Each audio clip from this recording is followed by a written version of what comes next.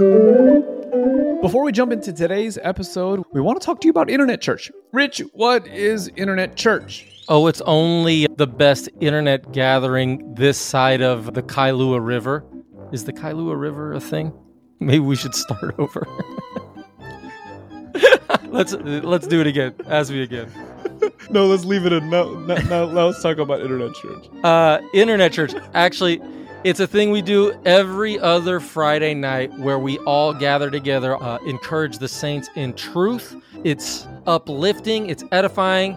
It's just a time to gather for about an hour on a Friday night or day, depending what part of the world you're in, just to be encouraged by the saints. You think you would like something like that? Is the Pope Catholic? You bet your sweet bippy the Pope is Catholic. And Justin, Internet Church is all about gospel freedom. It's good. I'm trying to think of the follow-up question. I'm like, man, this thing is lagging. All right. No, absolutely love it. So if you were to no. What are we going for? Are we trying to be funny or are we trying to be serious? I don't know. It's whatever. We're trying to let people know to...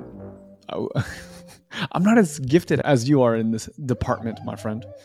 So join us every other Friday night, 8 o'clock Central, 6 o'clock Pacific, 9 o'clock Eastern. If you are international and want to add that to your calendar so you don't have to do all the time conversions, head on over to lovereality.org/circles and add the Internet Church Circle to your calendar.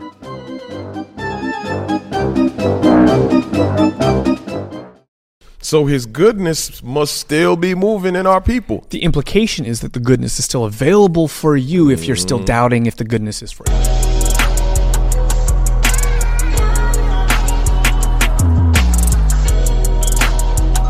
Welcome back to The Move, where we are vibing with the book 10 minutes at a time. 10 minutes at a time. Today we're looking at Romans chapter 11. Crazy that we're already at chapter 11. Verses 1 through 10. Did you read it? I did read it. Did you read it? I did. We actually tried to start the episode without having read it. That was a mistake. I mean, we've read it, but we like to read it right before the episode. Yeah. So before you listen to this episode, go and read it. Yes. Check it out. Are we going to pause again? We can pause. All right. Here we go. 10 minutes on the clock, starting in 3, 2, 1, go. I asked then, has God rejected his people? So that's the question, because God is standing here with outstretched arms, waiting all day, and the obvious implications that they're not doing anything. Otherwise, why would his arms be out there all day? So if the people have rejected God, the question then is, well, has God kind of out of a retributive sense say, I reject you too? So you asked the question if the people have rejected God.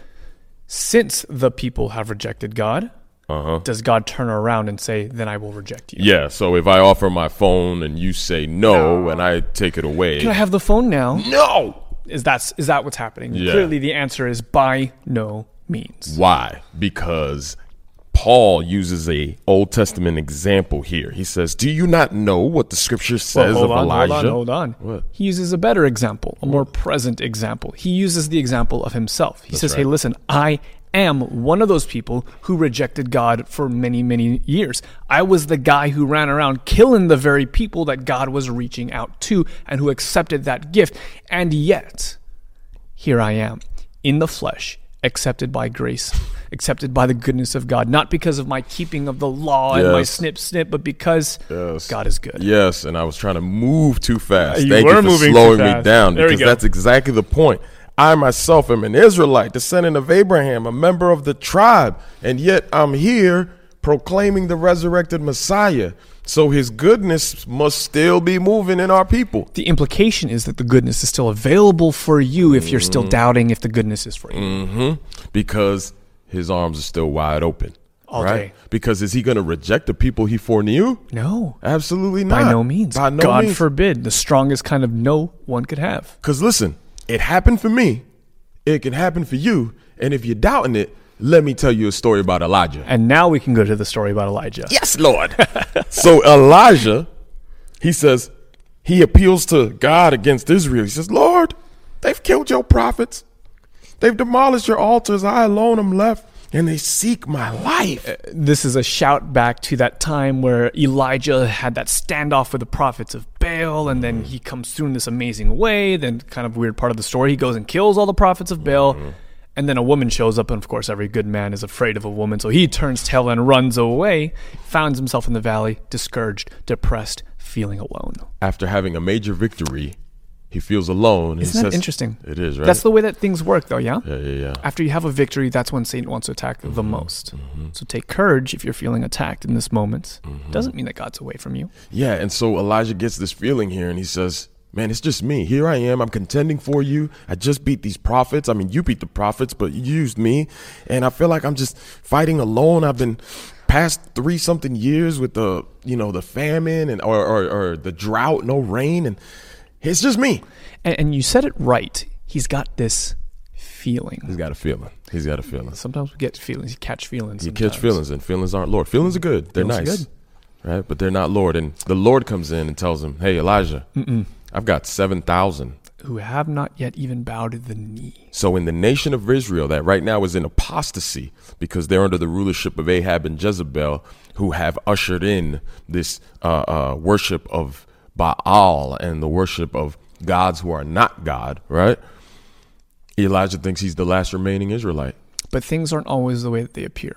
And the reason he's not the last remaining Israelite is because they are there. They are alive. Well, not only that, but the reason is God's grace hasn't stopped being offered to them. They might have even been tempted to, or might have even actually turned away from it in a moment, but God's grace was prevailing still. It's still prevailing, so that at the present time, he says, there is a remnant chosen by grace. So Paul's saying, even now, I'm not the only one who's believed. And I'm not the only one who will believe. Yeah. Because he's not cutting off his people. That language of a remnant chosen by grace is so potent to those people because they thought that the only way to be the remnant was to do the thing, was to fulfill the law. That's how they qualified themselves as being remnant. And now I like this idea because this idea of being chosen by grace, I was looking up a little bit the Greek, and I actually went to KJV, and KJV says that they're according to the election, right? Okay. He said, KJV, where it says verse 5, it says, this is KJV, even so that at the present time also there is a remnant according to the election of grace, right? Okay. And what is the election of grace? I would want to offer that the election of grace is our reception of said grace being offered. Election isn't this thing that happens outside of our desire, outside of our heart, outside of our response, but our response is the election to grace. So it's grace, and the God's love is free, right? It's freely given. But it's also reciprocal. It's the heart responding like the butter and not the clay. That's right. That is the election. That's right. The will, it's still volitional because I see his love poured out for me, right?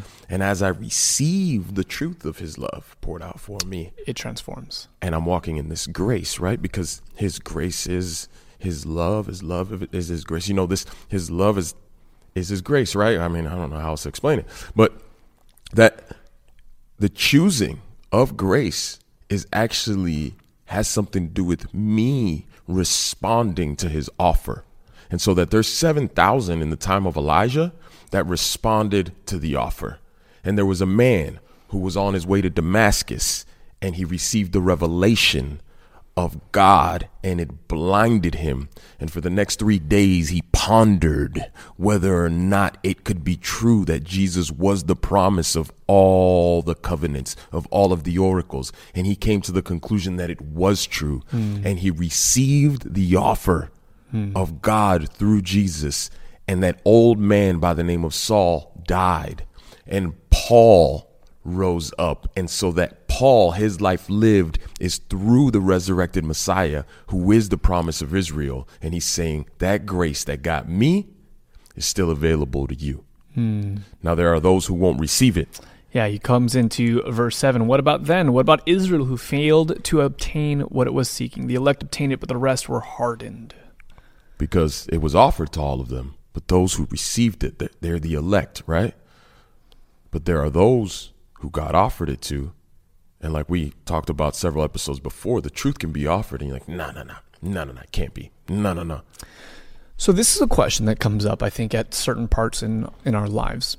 How do I know? Because clearly we all have a track record. Literally all of us have a track record of denying that gift that God has given us. And the question might come up, how do I know that I haven't rejected it one too many times? How do I know that when it talks about God giving them a spirit of stupor, eyes that wouldn't see, ears that wouldn't hear, their eyes are darkened and they cannot see and bend their backs forever? How do I know that that's not me? The answer was in the question. Explain. God gave them a spirit of stupor, eyes that would not see. If you can still see, that to some degree you have a sense that, oh man, I'm falling short. Now, I absolutely believe that to be that razor edge work between conviction and condemnation. Right? Conviction that draws on the heart, that tells you, hey, you can do better, right? And hey, rise up in the fullness of what God is calling you to. Right. Condemnation falls over and says, I live a life worthy of judgment. I'm nothing. You're good for nothing. Right? Here's the good news. That for people that even feel a sense of condemnation, we have a Savior that saves to the uttermost. So that if you see either conviction or you feel and fear condemnation, it's still open. Arms are still open. Still wide. open. It's when you say that, oh, I have no need for that thing. I reject it. I have no need for the blood. Because if you say you haven't sinned, you're saying, I have no need for the blood. 1 John 1:9. And you're a liar. And you're a liar. 1 John 1:8 into 9, right? That's what it is. It's that hardness of heart that says, I have no need for the blood. So if you still feel a need, you still feel that, God's still working. So if that's you, and obviously we're speaking to, at this point, an empty church. Yeah. But if that's you, and you have this fear of condemnation, you have this sense of conviction, today can be the day of salvation. Because the word's not too far off. It's not in heaven to bring it down. It's not in the depths that you have to bring it up.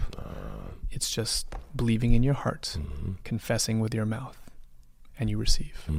And we believe that still about those who he chose and foreknew, the nation of Israel, the people of Abraham's line. Still. There you guys go. That was 10 minutes. We'll see you tomorrow.